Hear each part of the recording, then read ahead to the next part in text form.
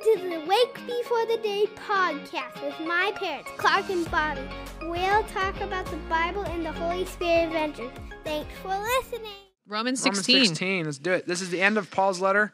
He's giving personal greetings.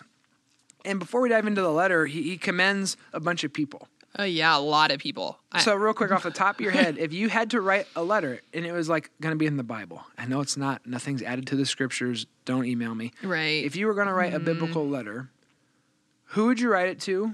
Or let's not even do that. What would you say? I don't know. You can't talk about everything in the Bible. It's For got to sure. be like a specific, this is one thing I want to pass on to you, fellow Christians of Tilden or Pella or Long Beach, wherever you're writing this letter to, the church of. What would you say? That's a loaded question. I feel like you've thought about this. You answer first. I thought about it walking over here. Okay, well, that's more than me. So you go first. What would you say? What came to my mind was when Paul was flipped writing it. to Timothy. And Okay. He basically told him, I commend you for what you're doing. Continue to take what's been passed on to you Okay. and keep doing it. Okay. And Paul always uses the imagery of a race and a life like well lived, a race well run. I would just talk about plotting. Like life is a marathon. Yeah. Establish holy habits and keep doing it. It's going to be boring. You're going to do it on repeat. Every morning, every noon, every night. But that is the kicker to like abiding in God, is just creating intentional space. Bathroom, Apostles' Creed Yeah. time, like that kind of stuff. I would say pick your times where you are intentionally following God through prayer, through community, through worship and singing and scripture, and do it on repeat. That's it. So it's absolutely nothing new, but that's, I think, was what I would want to pass on to the next generation of Christians. Is it's not sexy, it's not exciting, it's not always There's like, not a secret. There's no secret, there's no formula. It's just abiding and doing this on repeat over and over for a lifetime. That's what I would say. I don't know. What's coming to my head, I guess, is just kind of making a linkage between who God has been and who God has been with me, and then who God inevitably has to be with you, like people that would be reading it in the future. And why I say that is because I think that there are times, whether it's in the boring stuff, in the daily stuff, or in the mountaintop, where it's like we yin and yang. And one of the attributes of God that I'm just most admire and long for in my life, but I just really love about who God is his consistent faithfulness. And so just giving, I think that's a really clear message that I would want to give them the picture of, even in my life, but also maybe in my parents' life or in generations before me, like not without kind of putting due diligence into that. Like, hey, this is who God was. And that's kind of a little bit of what Paul does in recounting some of the stories in scriptures. But the Israelites did that so well too. Yeah. They would say, Yahweh rescued us and redeemed us, and we remember him in this way. Yeah. Anyway, and so I think that's maybe where I would go, but that's a fun question to think about. Yeah. All right. So the reason I ask is right when you pick up in verse 1, he's talking about the deaconess, Phoebe, who carried the letter from Paul to the church in Rome. Yep. And then he just unloads on a number of different people and names and kind of their position. But really what this list is talking about is ordinary, normal people. Yes. Who are faithful and hold different positions all kinds of in the church, jobs. in politics, in the economy. Because some of them, a lot of them have Roman names. So clearly they were not Christians when they were born. And some are prisoners. And some are prisoners. And so it's just like the ordinary, faithful Christian life is good. But the heart of what Paul is saying comes at the very end.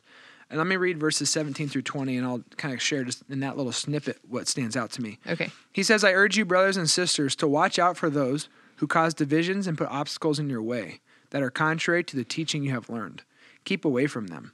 For such people are not serving our Lord Christ, but their own appetites. By smooth talk and flattery, they deceive the minds of naive people. Everyone has heard about your obedience, so I rejoice because of you. But I want you to be wise about what is good and innocent about what is evil. And so what stands out to me here is that I have a Venn diagram in my head. Venn diagram, if you don't know, is a circle and then another circle that intersect. And so there's a portion of that where they intersect. It's like a blue circle and a red circle, and then where they intersect is purple. I feel like in these communities Paul is talking about is like the truth community and the unity community. And oftentimes we can have people who are all about truth, truth, truth, truth, truth. They can be Bible thumpers. They can Sure. be people that are like, this is right, this is wrong, it's black and white. You're going to hell, I'm going to heaven, whatever. Right. Then the unity people are more, let's not worry so much It's just about a what is book. right and wrong. Let's Yeah. belong, let's Yeah. welcome, let's be here. And Paul's writing to this church basically warning them on both sides, saying you have to have both.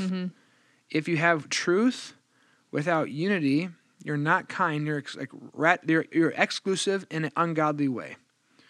If you are all about unity but have no truth, morality is out the window real fast.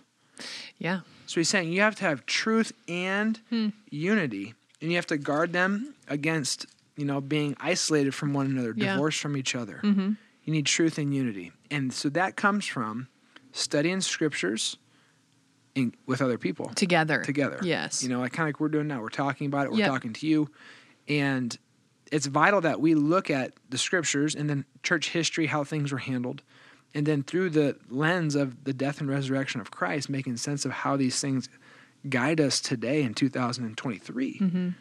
And so that's a very important part, because what he gets at here too is that there's smooth and flattering talk that deceive people. Right. And it can, this there's sects of Christianity that are no different than Hollywood, where it becomes a performance. It becomes a show. Sure. It becomes a, look at us, and this is so cool, and we're claiming these things, and we're going to say what you want to hear, and then the following grows, because who doesn't want to have a large following? That sounds nice. Yeah. But when you have truth and unity, you're going to get shot at from both sides, right? And it's not that those who hold truth and unity can't have a large following. It's just that there's going to be checks and balances along the way if you're in real community and in real relationship that will guard against flattering Right. and deceptive speech. And if you're alone, that's a dangerous spot to be. Yeah. But when you do it together, we're here. And I think the whole secret flattering speech, people that go after one another, secretly are probably often doing the things they're raging against. And Yep. that's for the Lord to deal with, right? Right. For the But, Lord to deal with. But yeah, be wise in what is good. Spend your time focusing on what is true and authentic and real. Yeah. Um, That's actually where I landed too, a different section of it. So fun to talk about it together again. what verse specifically? So verse 19, the very beginning, says, "For your obedience is known to all, so that I rejoice in you." So I love that, because so often you do stuff and it's like, what, am I just doing this to, because someone has to do this? And Paul is literally saying, because of how you've lived, but more than that, your God is known to all. Yeah. And I love that, because then you know that really we understand that the obedience here is flowing from faith. And it's not just obedience from your own will, but it's obedience from believing in the resurrected Lord Jesus Christ. And so as I sat in that for a little bit, we're all doing stuff all the time throughout the day. And so to actually question, what is my motivation for what I'm doing? Is it because of hurts from my past? Is it because of my family of origin? Is it out of love for my neighbor? Is it because of faith? Is it because of fear? Yeah. Why am I doing what we're doing? Because people are watching, and because your obedience, whether it's to yourself, unto the Lord, whatever it is going to be known by others. Yeah. Good, bad, whatever it looks like. And so just kind of an opportunity to sit in the first part of that verse 19 and just ask okay, Lord, there's a quote that I did look it up. There's a quote from a pastor / psychologist or counselor, and he's quoting Faulkner that says, "The past is not dead. The past is not even past. Present, yeah. It's present." And why I bring that up is because so often we can't even operate in faith because we are so far stuck back here. So our obedience is just out of our own sin still. Our obedience isn't from a place of belief. And so lots more to say on that than you could say about being a new creation, about being, transformed and not conforming, about the renewing of our mind, so much of that. But it comes down to the gospel and literally trusting and obeying. Yeah. And then when you do that, when you are living loved of the Lord, people know. And they don't just know you, they know Yahweh. And so super encouraged by verse 19. Awesome. Yeah. We'll end with this. The kind of doxology at the end, picking up in verse 25, it reassures us that God, who is the God of the gospel, the God of the living and the dead, and he the says mystery. this, now to him who is able to establish you in accordance with his gospel.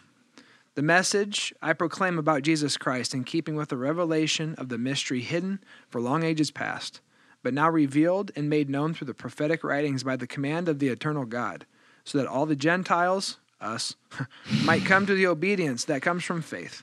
To the only wise God be glory forever, through Jesus Christ. Amen.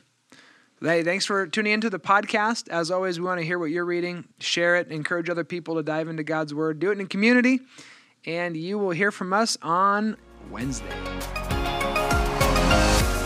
The Lord bless you and keep you. Make his face shine on you and be gracious to you. The Lord turn his face towards you and give him his peace. Have a great day.